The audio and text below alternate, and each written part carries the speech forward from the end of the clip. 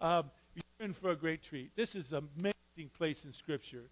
This place ties into where we've been. I hope that you've been with us for a while studying through this place, because it's really magical, to be honest with you. Paul is doing an amazing job. Here's what he's doing. He's not been to Rome. He's not been to Rome. He is writing a letter to these people to introduce himself as a bondservant, an apostle, called to preach the gospel. And he said he's under obligation to do that he's required in and of himself, and that he is not ashamed of what he is telling them. Then he takes this turn, if you recall. In the first chapter, he starts talking to those who are like atheists, who just have no need for God whatsoever. And let me just clue you in. You're without excuse, every single one of you, because God has made himself evident to you. You just have no excuse whatsoever. Then he says to those who are religious, but think they can come to him their way, they think they have the truth, he shoots them down on that. Well, they said, but we do good things, and he shoots them down on that too, saying that their good things are like filthy rags, and it doesn't bring them righteousness. And he says, by the way, as I told them, the ones in chapter 1, the ones who are like atheists, who didn't believe in God, they're without excuse. You also are without excuse, every single one of you. Now he has shifted gears, and where we are now, second chapter. In the first half of it, we studied and we took a look at the Jews, and we saw them, and he said to them, look, your heritage is not making it as far as God is concerned. There's a whole different scenario for you to come to me, or come to God and to trust in him. And that is, it is an inward session. You're going to see it's not from without. It's not these things that you do. It's not your heritage. It's not circumcision, and that's going to be the key tonight. It is the circumcising your heart. This is just beautiful. Let me just bring us to where we are right now. Last week, we saw a comparison in chapter 2 between the Jews and the so-called Christians. And I brought into focus what Paul said to the Jews and how it lines up with what way we ought to behave as believers. Verse 17 of chapter 2, like the Jews, we too should rely upon the law. We too should boast in knowing God. In verse 18, we too should know God's will, because we too are instructed out of the law, out of the Bible. It says in verse 19, you too are to become a guide to the blind. We are to be a light in this darkened world in which we live. And then in verse 20, we too are to correct foolishness and to teach the immature through the knowledge of truth, God's wonderful truth, our Bibles.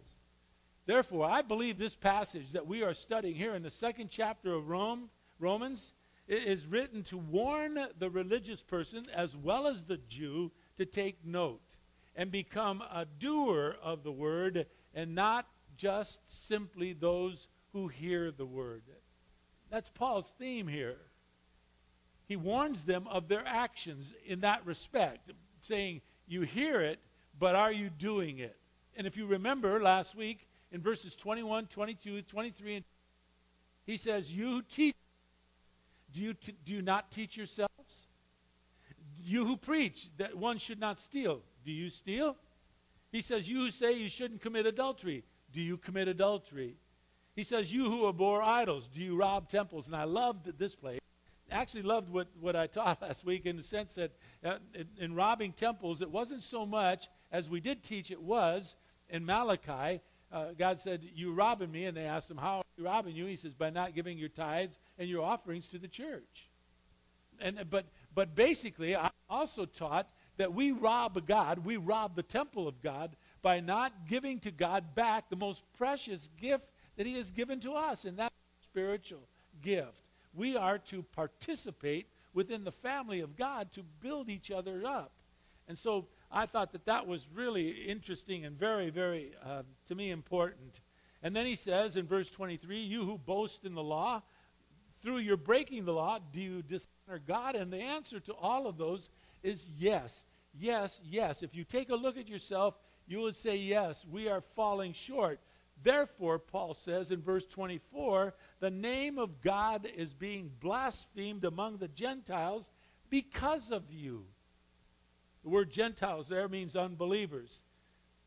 To me, these are some of this verse 24 is some of the saddest words within all of God's word. To have God's name blasphemed because of the way we live, not good.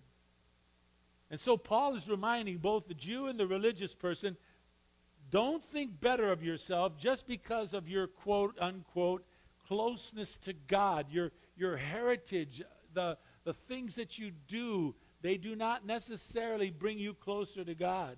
And what Paul does, and here's that I think is amazing, he uses the word circumcision, the very thing the Jews were, it was a part of their heritage. Every 8-day-old Jewish boy was to be circumcised.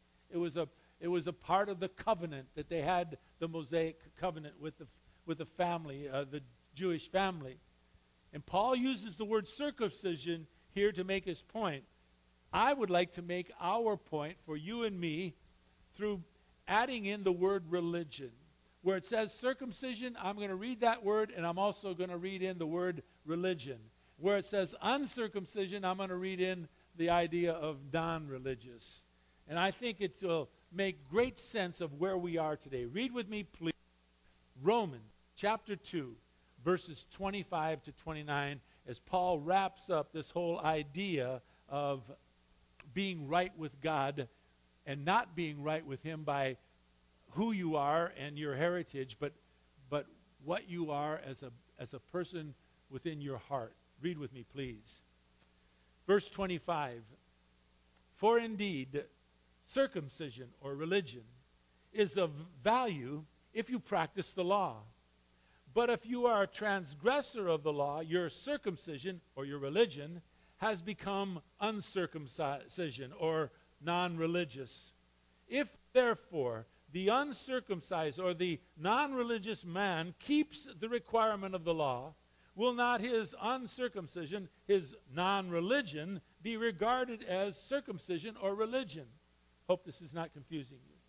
Verse 27, and will he not, he who is physically uncircumcised or a non-religious person, if he keeps the law, will he not judge you who, though having the letter of the law and circumcised or religious, are a transgressor of the law? Then he goes to say in verse 28, for he is not a Jew who is neither circumcision, that or religion, that which is outward in the flesh, but he is a Jew who is one inwardly, and circumcision or religion is that which is of the heart. It is by the Spirit, not by the letter, and his praise is not from men, but from God. If I have a purpose, it's to try to teach the Word of God.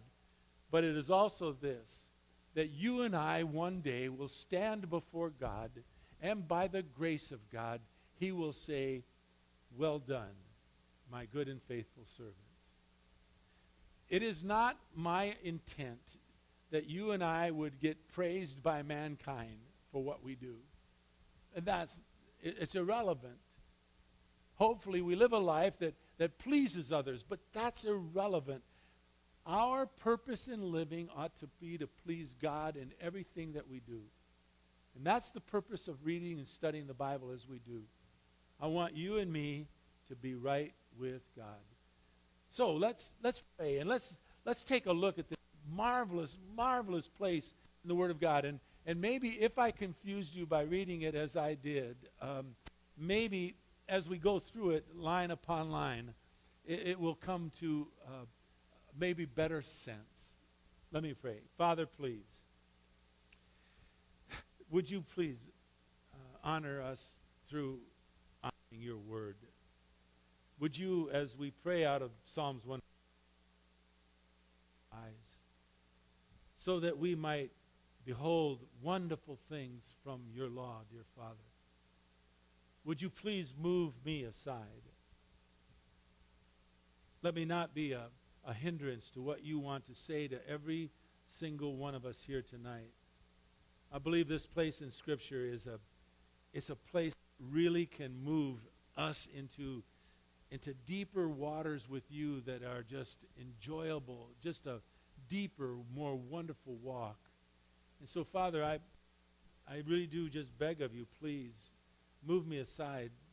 Teach us, all of us, myself, everyone here, from the wonders of your most glorious word. And what Paul has written here, Father, may we make some sense of it so it becomes real to us where we live here in your Belinda or wherever we may live, and in this time of the year, of the time of September of the year 2012. Bless us, please, Father. I pray this in Jesus' most precious name. Amen.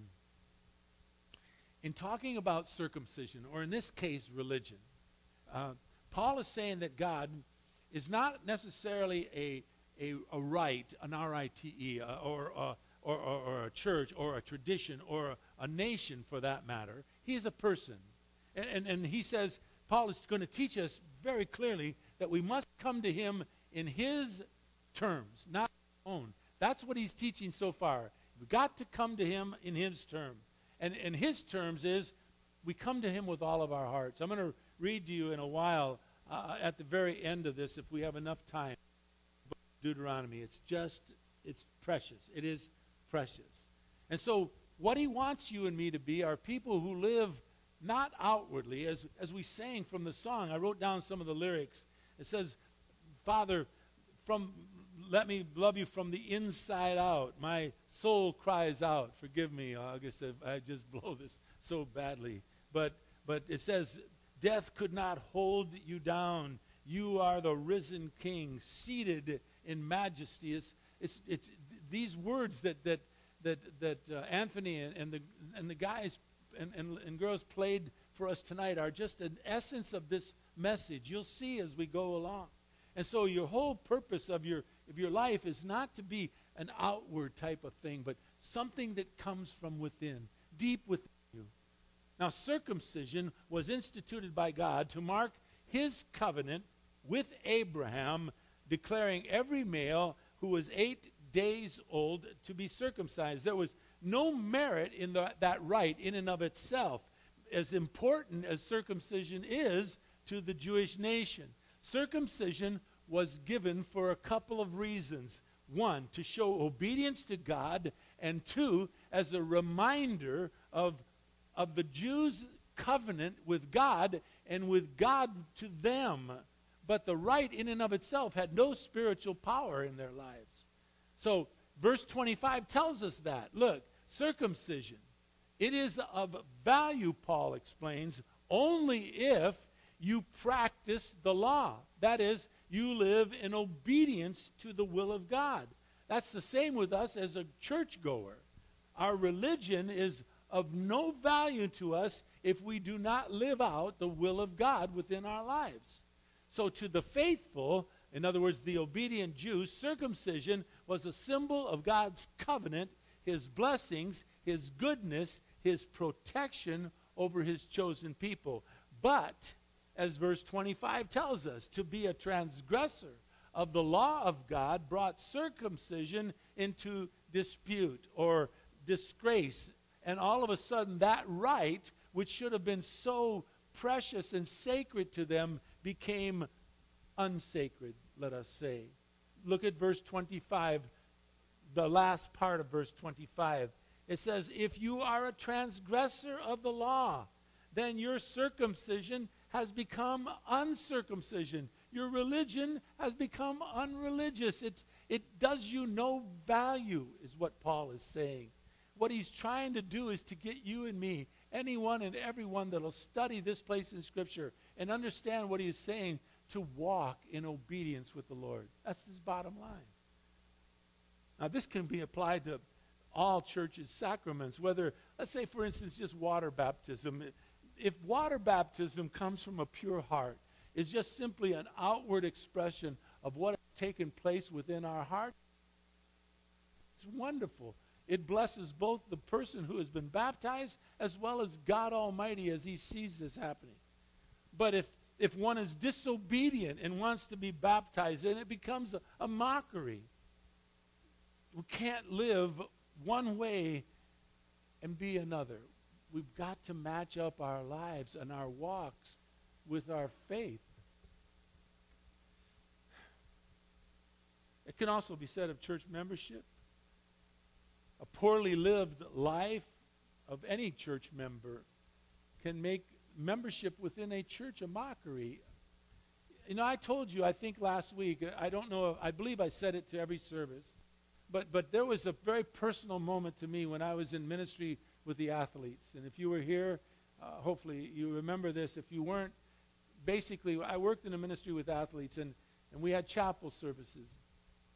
And I told the people last week, and I just want to say that this is that point to not be committed to your faith and to let others see it is it's not good. It's not good for those that go to the church. It's not good for yourself, and certainly it's not good for the Lord.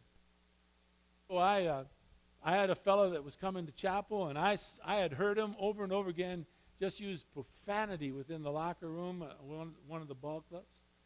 And then I was told by some of the chapel leaders that we appointed as kind of the leaders of our chapel services on that team that this guy openly ran around on the road on his wife. So I pulled him aside one day and I said, I want to ask you a favor. And he said, anything you want, I do. I said, great. I said, I want you to stop coming to chapel. And he laughed. He thought I was joking. And I said, I'm not joking. And he said, why? I said, because you say when you're in the locker room, I hear your language. What you say does not match up to what you do and what you believe when you walk into that chapel room with us. And what you're doing is you're causing some of the guys who maybe would come to chapel think, why should I go to chapel? I'm just as good as this guy. I told you last week, and I say again this week, that story ended up absolutely beautiful. This young man wept with me, asked me and asked the Lord, more importantly, to forgive him. He repented, and he became a vital part of God's ministry within that ball club. To live a poor life and to be a member of the church can make the membership within the church and others look foolish. It's like I told my kids whenever they were old enough and they started to drive and they left the house, to go out with their friends. Every time they did, Kay and I would always tell them, remember, you're a warehouse. And you represent us just as I represent you. And don't embarrass your grandpa, or your grandma, or your dad and your mom, or your sister, or your brother. As verse 25 reads very clearly, indeed, circumcision or religion, it's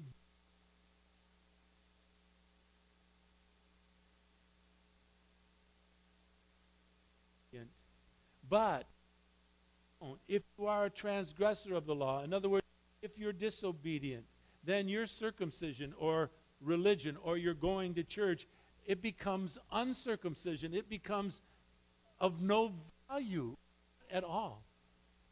You see, it's a solemn matter. It is to have access to God's truth and his message and to be able to read his truth as we do and to study it and then to simply take it for granted. Not to become a doer of the things that you hear. I said in the first service, it's not in my notes. Let me say it now. I don't know if it fits now or later. I don't remember when I tied it in the first service. But I can say to you this. Look, if God is speaking to you and you hear his saying to you, maybe you ought to change this or you ought to do that. And I would encourage you, if in the service, like an elephant, if this was an elephant, don't eat the whole thing tonight. In other words, take a bite, maybe two if you can handle it.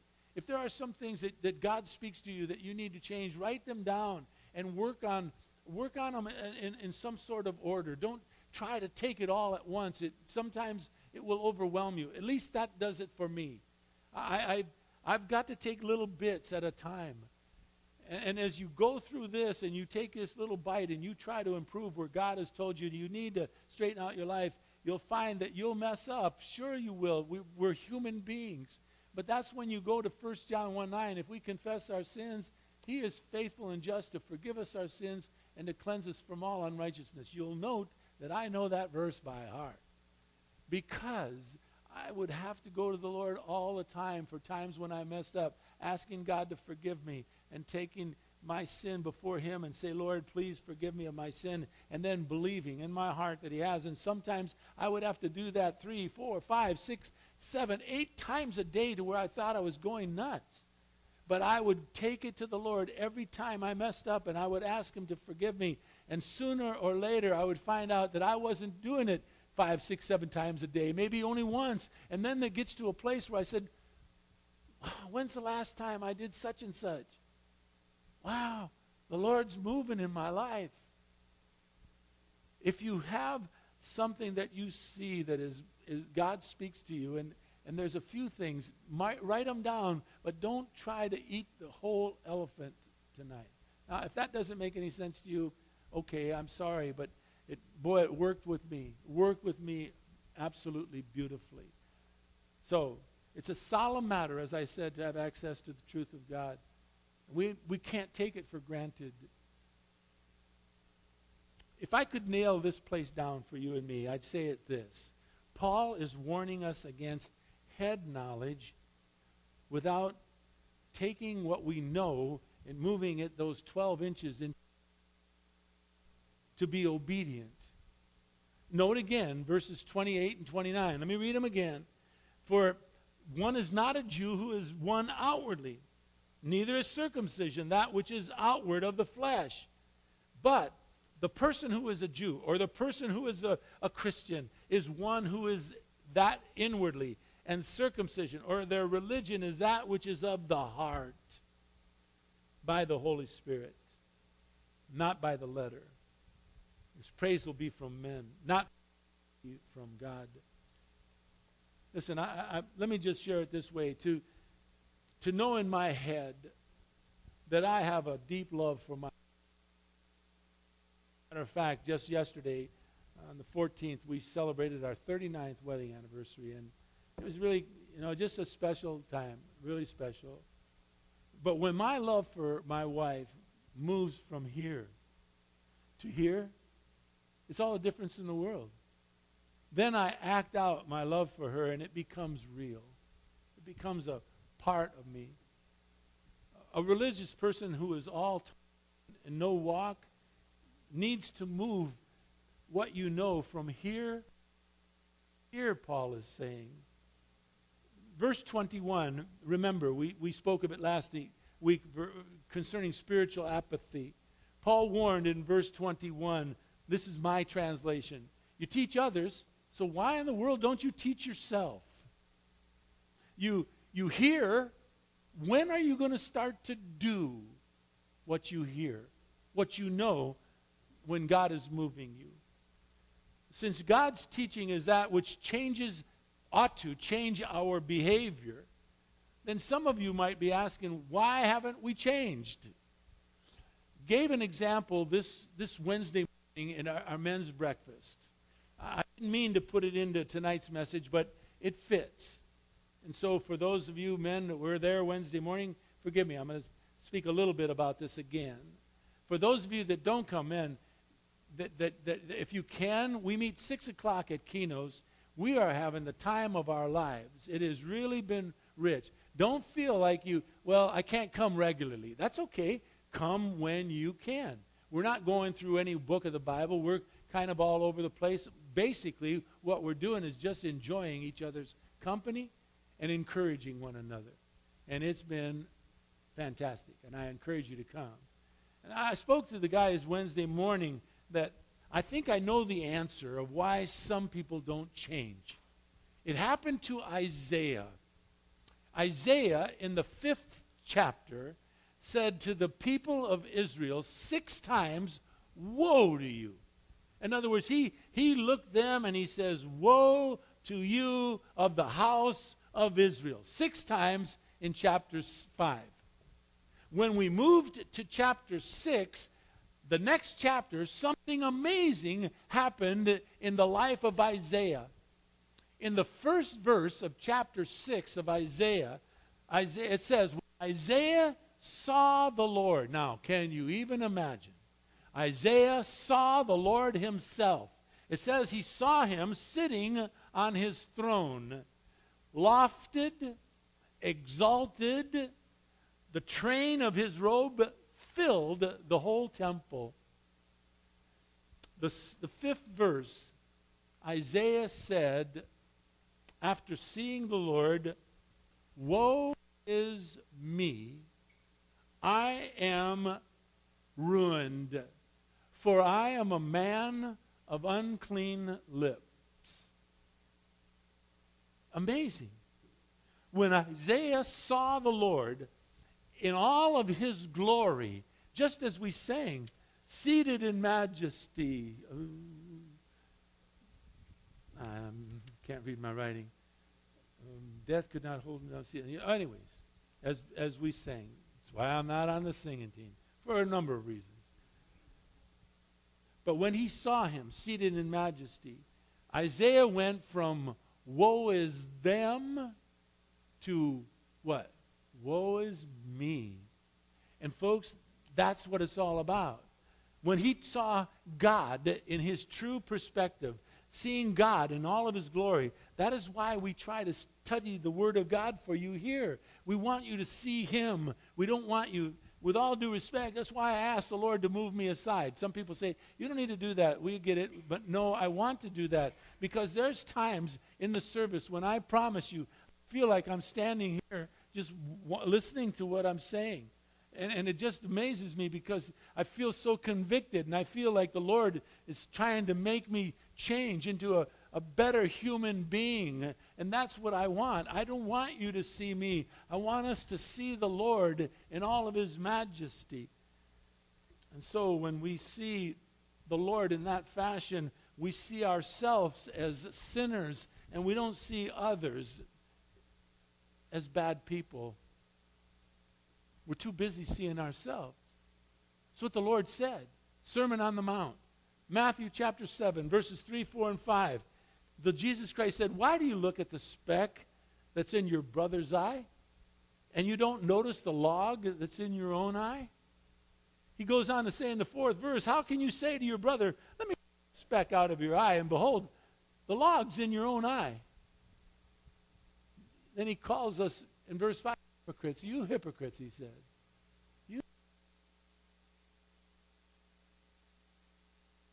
able to see clearly enough to take the speck out of your brother's eye. I love that.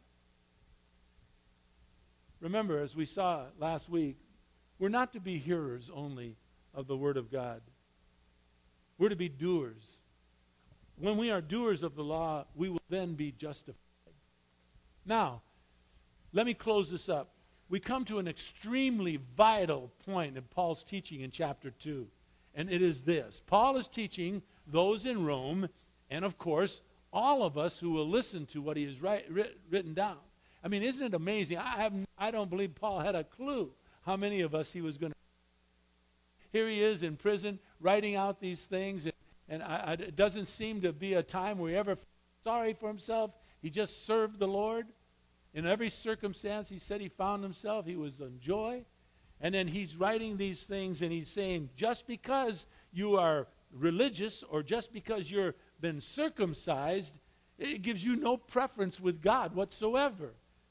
As verse 25 says, let's read it again because it's important. If you are a transgressor of the law, in other words, you're disobedient to the law, your circumcision or your church going or your religion, it's become circumcised. It's of no value to you.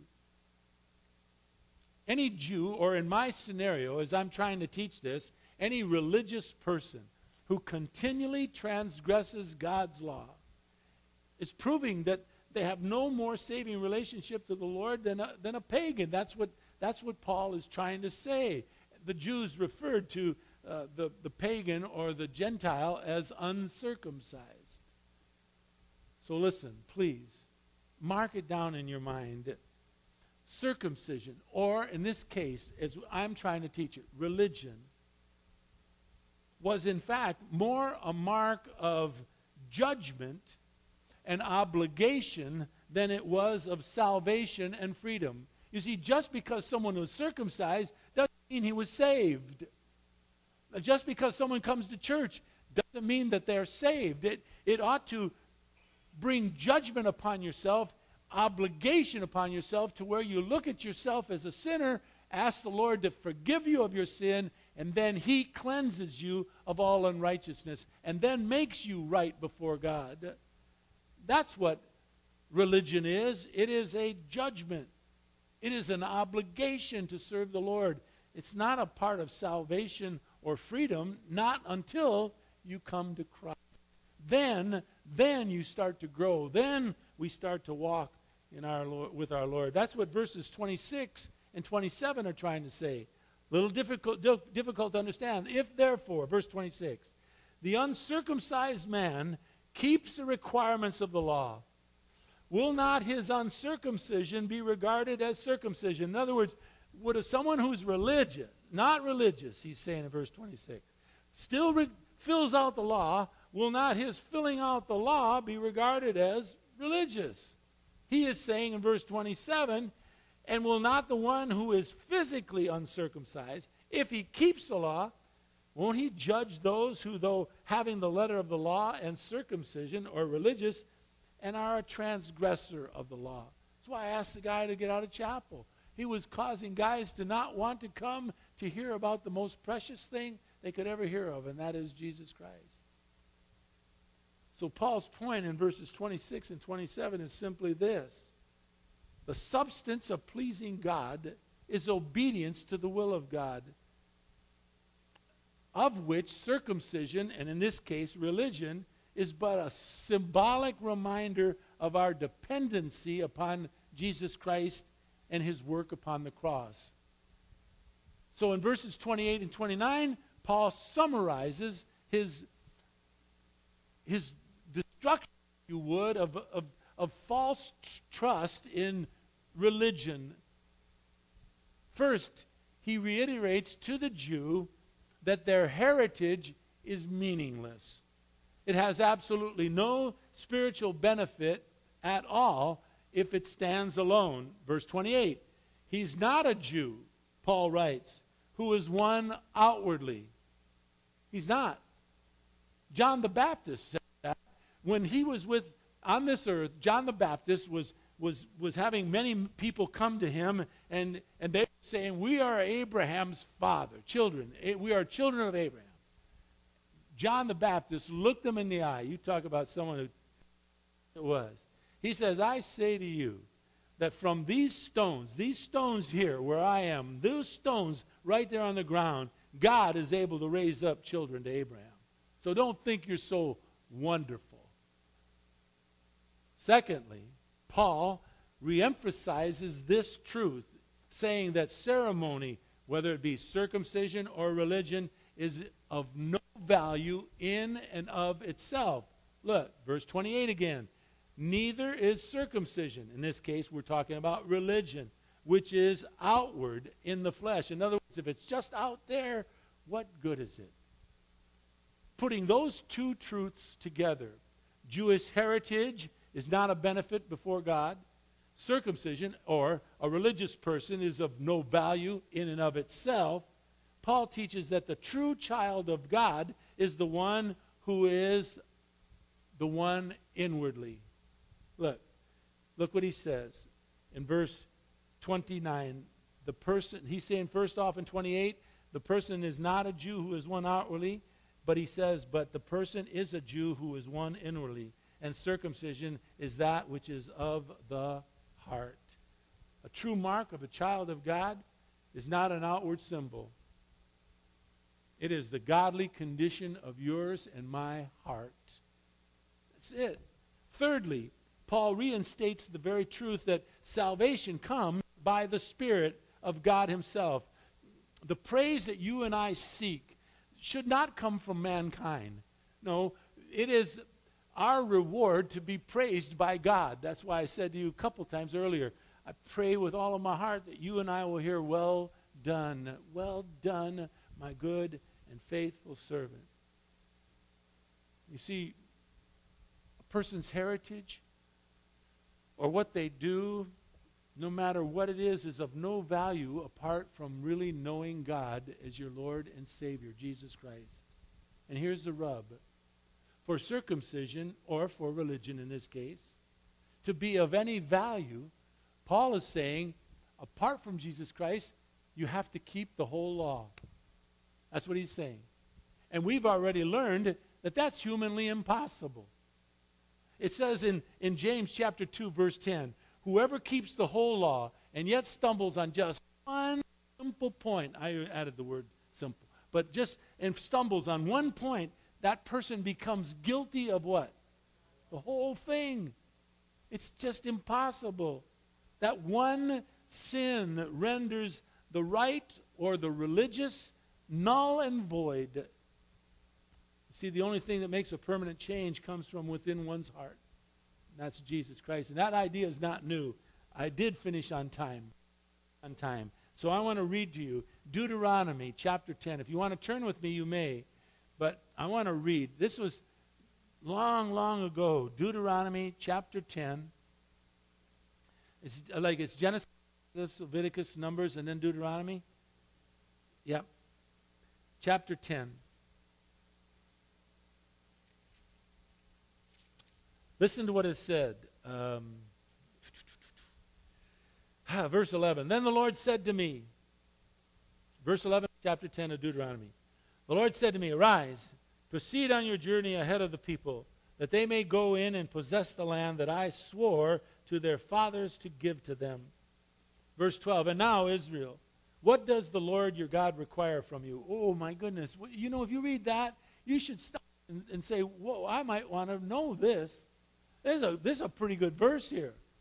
God himself is saying, what do I require from you? I would like to know. Listen to what he says.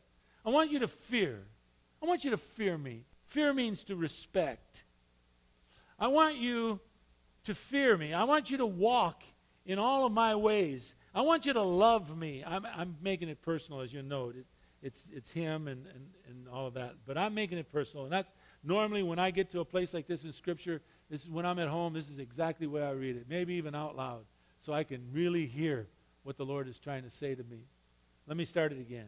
Now, Israel, what does the Lord your God require from you but to fear the Lord your God, to walk in all of his ways, to love him, to serve the Lord your God with all of your heart and with all of your soul, and to keep the Lord's commandments and his statutes, which I am commanding you today. Note, for, I have it underlined in red, for good. Not for God's good, for our good, to love him, to fear him, to respect him, to walk in all of his ways, to serve him with all of our hearts, with all of our souls, and to keep his commandments for our good. Behold, it says, to the Lord your God belongs the heavens and the heavens, the highest of heavens, the earth and all that is in it. Yet on your fathers did the Lord set his affection. Look at that. He set his affection on their fathers to love them, and he chose their descendants after them, even you above all peoples as it is to this day. Circumcise then, this is what Paul is teaching, circumcise then your heart. Stiffen your neck no more. This has been taught from the very beginning of it all. To love the Lord with your heart. Your who you are is irrelevant. What is taking place within you is everything. And that, honestly, folks, it doesn't come easy. It comes, well, for some of you it does maybe, but for me, no.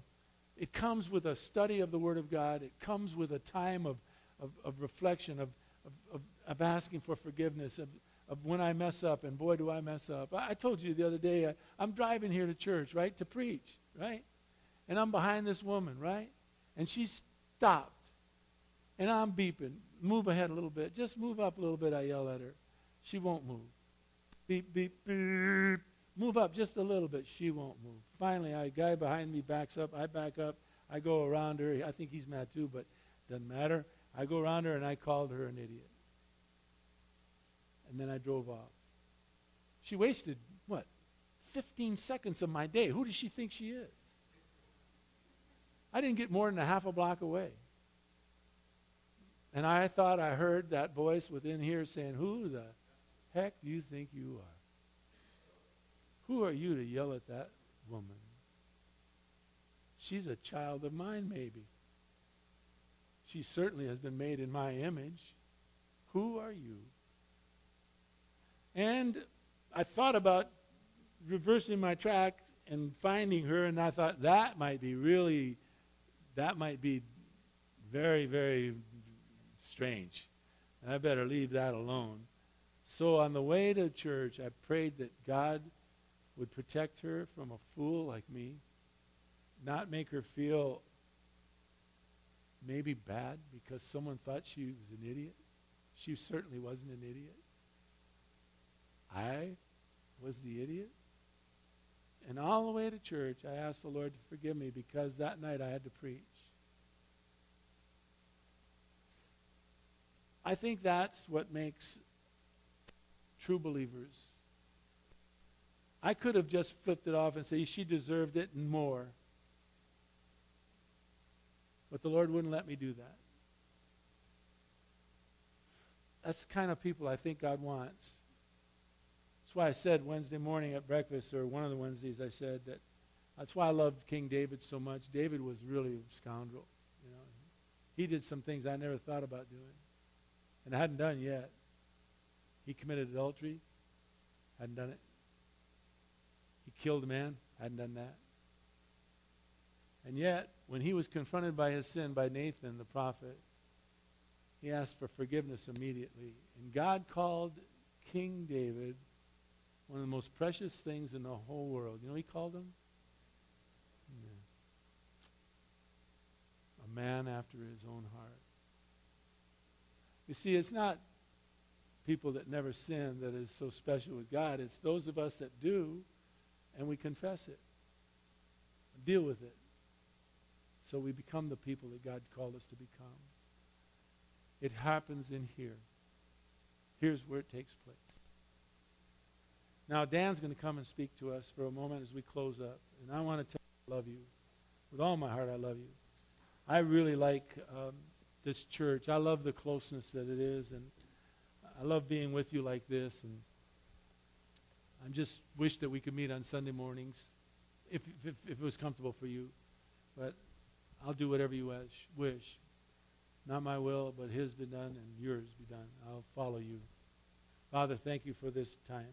God bless these people. Love them so much. They come to church, Father, on a hot, hot, hot Sunday evening, or Saturday evening, Father. And they're here fully alert. I can see it in their faces and in their eyes, listening to every word from you, Father. So bless us, please. And thank you for Dan, all that he's doing here. Bless him as well. I ask this in Jesus' precious name. Amen. Bless you all.